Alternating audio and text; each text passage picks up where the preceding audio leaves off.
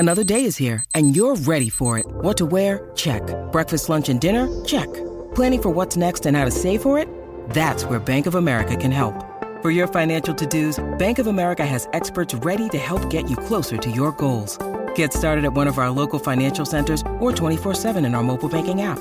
Find a location near you at bankofamerica.com/talktous. What would you like the power to do? Mobile banking requires downloading the app and is only available for select devices. Message and data rates may apply. Bank of America N.A., member FDIC.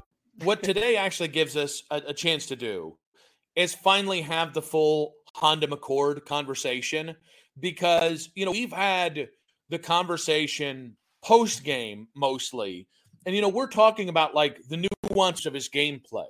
But I think it's been really interesting just to take stock of like Kyle McCord and his performance, tells the statistical tale, which is, if you look at the stats, are comparable to some of the best statistical lines in college football, but then you compare it to the eye test. And this is a moment, listen, I got to be honest with you, Spencer, I start this maybe as a hypocrite. Like, to me, when it comes to evaluating Ohio State overall, the eye test does not matter. You've won, you've got a top 10 margin of victory, you've got more quality wins than any of the other teams in the top 5. So that, to me, like, bleep the eye test. Bleep the fact that Kyle Monangai just ran for 100-plus yards on you. Bleep the fact that game really was close until, like, the fourth quarter. Nah, I don't care. You've done it. You've passed every test. Whereas with McCord, I'll be honest, this is where the hypocrisy comes in.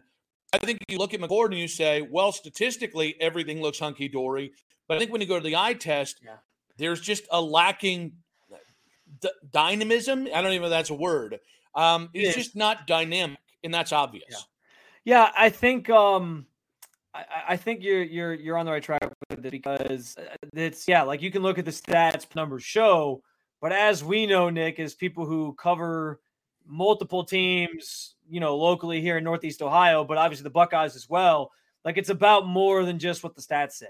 And I think with McCord, that's the case. Like, there's the numbers are fine. They're good. They're solid, but we know that every couple plays he had, for every awesome, drop in the bucket sideline throw to Marvin Harrison Jr. that we've sat there and been like, oh wow, that's like a CJ Stroud throw. There's also been, 3 or 4 turnover worthy plays that either they get the lucky bounce and it doesn't end in a pick, or it ends up in the dirt or something and they avoid a disaster. But I think the eye test matters here.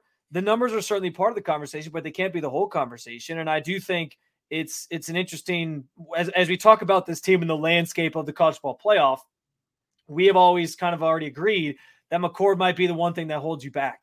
And I'm interested to kind of dissect that some more. I pulled this up last night. I was kind of looking through this. I wanted to compare, because at the beginning of the season, Nick, I kind of said that I thought if McCord, my thought was that, yes, the Buckeyes probably have lesser play at quarterback than they've had in recent years. I wasn't trying to say that any of these guys were going to be CJ Stroud, Dwayne Haskins, etc., Justin Fields. But I said that I trusted Ryan Day I've always trusted Ryan Day with like quarterback play. Like, that's one thing I don't worry about with him, where we can talk about like going for it on 4th down or red zone, or, if he's clenched the entire game or whatever, if he's coaching tight, like that's one thing. But I do trust him with the quarterbacks that he's bringing in. And so I kind of said, like, we've seen teams go out and win national championships with quarterback play that was above average. Stetson Bennett. Yes. Well, listen, that's the perfect name to bring up, because I pulled up by comparison their stats. And again, this wasn't going back and looking at the tape of Stetson Bennett that year and seeing some things. And it does come with the caveat that Stetson Bennett, you mentioned dynamism, and if he's dynamic enough, Stetson Bennett could run a little bit more. He was more athletic, I would say, than what we've seen from Kyle McCord at this point. But you look at the numbers in 2021 when they won the national championship. Now, his last year there, which he felt like he was there for like 7 years, he only was there for 4, surprisingly. But he didn't graduate, which was weird. 4,128 yards passing was the last year he was there. But that was like a year he was very much in rhythm and kind of figured things out. The year before that, though, where they still won a national championship, he had 2,862 yards, 29 touchdowns, 7 interceptions. If you look at McCord's numbers right now, he's already at 2,352 yards, 17 touchdowns, 4 interceptions. Again, eye test matters, context matters. I didn't go back and watch every play of Stetson's Bennett 2021 season, but I think like if he's on par with that, why can't they be in the national championship conversation with a guy like Kyle McCord if some of these other things come along here in the next couple of weeks? I don't think it's that you can't. I just think that the quarterbacks become so important in college football because it's not that the running game has been minimized in any way. It's just that the passing game, that high school influence has in the spread concepts, that's just become the thing where like the number one thing you have to be truly in the national title picture, and it's almost the get out of jail free card, is a dynamic quarterback. That's Caleb Williams, right? And now what we're finding out is Caleb Williams has a dog ass defense, and now all of a sudden they're completely out of the playoff picture after the Utah loss. But like Bo Nix, is not the most he's not. I don't know that Bo Nix is a top 64 pick in the NFL, but he's still a dynamic quarterback. Michael Penix Jr., maybe a fringe first rounder, so again, arguable, debatable starting quarterback in the NFL, dynamic in his playmaking ability. That's just not Kyle. And I think like I break it down 4 ways with a quarterback, right? Or with a team. I look at from the offensive side, there's 3 things I care about. It is quarterback, system, and skill playing talent. And then the 4th thing that you kind of look at is, can the defense stifle in one way or another? And Ohio State, defense has some great moments. I don't know that they're truly like they're a top 10 defense, but I don't know they're the 85 Bears, but like, like it doesn't look exactly how you think it is because they don't consistently generate a megaton of pressure, but like they're just a really stout defense that is almost like a no-name defense. Like, yeah, Tyleik Williams is great. Yeah, Tuimoloau is great, but like by and large, they're just 11 really good players on the field at the same time. But getting back to the quarterback, or getting back to the offense, it's quarterback, it's system, and it's skill talent. I know for a fact that Kyle McCord's working with some of the best skill talent in football. 100%. So then to me, it becomes this push and pull between the system and how Ryan Day uses quarterbacks and the quarterback himself. And every time that you mentioned trusting Ryan Day, I think there's a conversation to be had about should we be giving that kind of trust to Ryan Day when it comes to quarterbacks? Not saying the guy's a slap ass, but I think he might have a couple flaws that I think we can kind of compare things to just in a moment. But like getting back to the quarterback spot, if you're not a playmaker at the quarterback spot, which now it feels like the number one thing, you can run more, you can pass more, you can be turnover heavy, you can have all sort of flaws, all sort of gifts, but you just got to make plays. That's just not Kyle.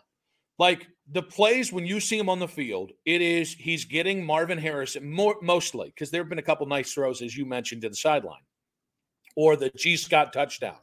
But most of the big plays are, you hit Marvin Harrison on a shallow crossing route, and Marvin turned a 5-yard play into a 60-yard play. Oh, you hit TreVeyon Henderson settled down right in front of you on a check down, and he turned that into a 33-yard play.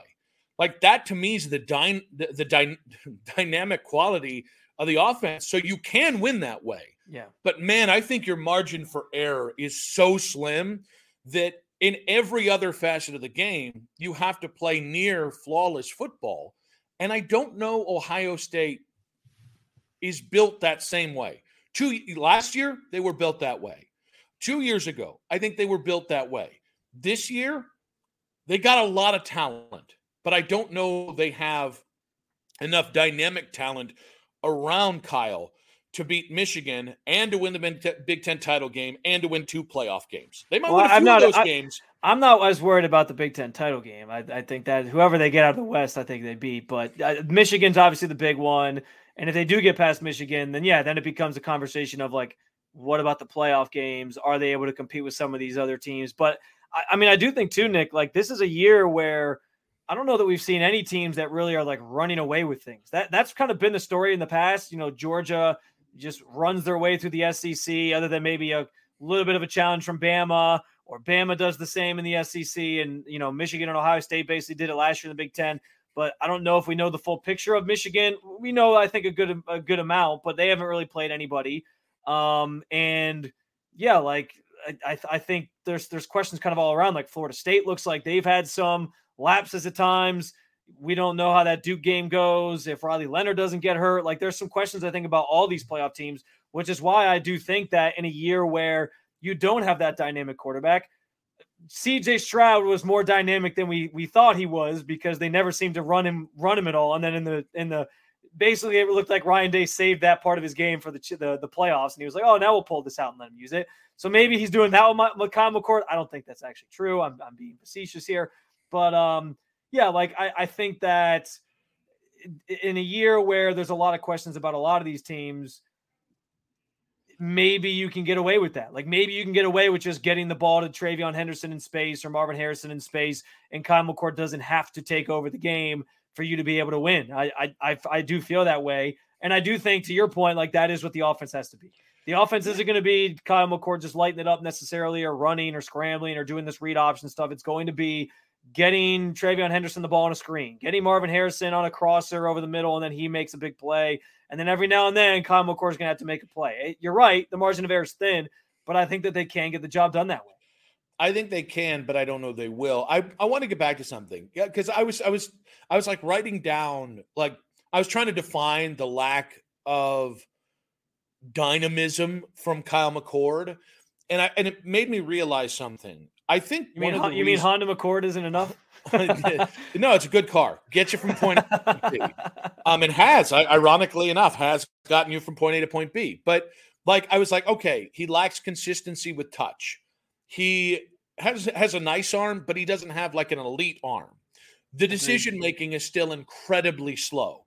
Like, yeah. And you can see like he speeds up, and then all of a sudden you start to kind of see him not panic, but he's not coming off that one read if he's feeling pressured. And then so it's not up here. That's not dynamic. And then he's not a runner in any way, shape, or form. So like, if I asked you, like, what does Kyle McCord do really well? Do you have an obvious answer? Because I'm jotting down, trying to find something, and I'm not trying to dog the kid. No. Like he's done what he has to do to this point, but we got bigger aspirations here, and there's a bar. The bar gets raised from Michigan game on, and I can't. What's the thing? What's the thing that you I think? I as I sit here and stew on it, I think my answer might be that he doesn't. I'm not saying he doesn't panic at all in the pocket, but he doesn't panic in those key moments of games. I think Notre Dame showed us that. I think there was probably some moments in the Penn State game where like you were one play away from Penn State kind of getting back in that thing or making it interesting or making it close. And this offense, surprisingly, because I feel like Ohio State in the past has kind of peed down their leg in those moments. Surprisingly, they have been sort of, what's the right phrase? They've like unwavered in the way that they've kind of handled those situations when the game's on the line or they need a big drive or whatever. That Notre Dame drive did show me a lot about Kyle McCord, and that was only like his third, fourth start of his career or of the season for him. But yeah, I think maybe that's the one thing you can give him. But I agree with you that there's not like a skill set thing. That's more of like a mental thing than it is like a skill set thing where you're like, oh, this, like these recruits come out of college and you're like, well, this guy's got a strong arm. Oh, this guy's a really dynamic dual threat guy. Like that, you can pinpoint those things. I don't know if I have an answer for you though, of that ilk for Kyle McCord. I agree with you there. You really just wanted to say moxie that whole time, didn't you? He's got moxie. I didn't think of that one. Moxie. That sounds like moxie. That sounds like a good word that Ryan Day would use. He'd be like, "Oh, our team's got moxie." In his next rant about toughness and moxie. And moxie. I feel like every time we talk about Kyle McCord, I feel like we're in office space. Like, what exactly would you say it is that you do here, Kyle? And here's what I think is really interesting about this is I think a lot of the Ohio State fears on Kyle McCord also tie right back to Ryan Day. And you kind of threw this one away a minute ago, but like, I think you start to see like Justin Fields is the anomaly. Like, look at what CJ Stroud's doing and ask yourself, how many times last year was CJ Stroud put into a situation where he could do what he did on Sunday for 470 yards and 4+ touchdowns. And again, I want to be really fair here. I don't think Ryan Day's a bad coach, but I do think, I think it's fair to ask, okay, the system very clearly generates numbers, and they when you look at the stat line, it looks pretty. But I do wonder if at points Ryan Day acts as a restrictor plate. And this is where I give Kyle the out to some degree. I wonder if Ryan Day's offense, or maybe Ryan's play calling, acts as a restrictor plate for quarterbacks. Because I don't think I saw the CJ Stroud I saw on Sunday for the Houston Texans, except in the Georgia game, where that dude was using everything in his arsenal and had his what I think was his finest day as a Buckeye quarterback. And so there are the Rutgers game. And I understand the defensive scheme that they were playing in early, limited, and you were just taking the easy throws underneath and not overcomplicating it. That's what I'm talking about. But I think there are obvious moments where I think, all right, either Kyle or Ryan has to it's like a put it on the table moment. All right. And I don't know if Kyle's afforded those moments. I don't know he's afforded moments where it's like, hey man, we're up, 14 points here. We need a death knell blow. We're going to do that. I think the system puts it on the players, and I think that's a moment where you could build trust with a young quarterback. Well, I think from Kyle's perspective, and this is just the way I look at it, from Kyle's perspective, I'm guessing he probably views it where he's like, hey, I'm just going to do what I'm asked to do. First year as a starting quarterback on the Ohio State University football team. I don't want to screw it up. I'm just going to do what I need to do. But I think from the other perspective where you talk about the play calling restricting him, I mean, and we talk about it, Ryan Day, I think sometimes does coach very tensed up. I think he knows the pressure's on and his job's in the line and what's at stake at the school specifically that he's at. And I'm not saying he's sitting there thinking well, Gene Smith is going to be gone next spring. What's that mean for me while he's in the middle of a Rutgers game or a Michigan game or whatever? But I think all that stuff weighs on you, and you almost wonder in certain situations if he does coach more conservatively when he's got all these things kind of weighing on him and he realizes the pressure of the moment or the pressure of the game because it is Ohio State and it is a high stress situation.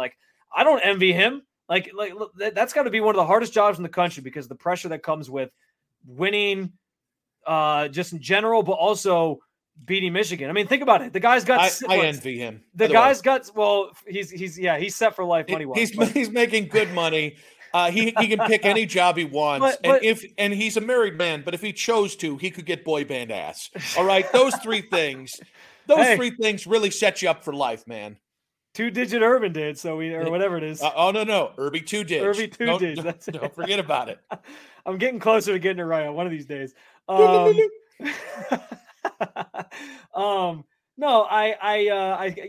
right about that. But I just think you think about the stress of that situation and the program that he's at and everything that goes into it. I mean, Nick, you hear the conversations. The guy's got 6 losses in Big Ten or in his career, and 2 in the Big Ten over the course of his tenure. And it's not good enough for people because he hasn't beaten Michigan now 2 times in a row. I can understand why maybe that would weigh on a guy a little bit. So real quick, I think what I'm talking about more is a mentality, if I'm Ryan Day, that says I got to find 3 to 4 moments in this game where I can go to Kyle and say, hey, this is your moment. Yeah. I need this from you.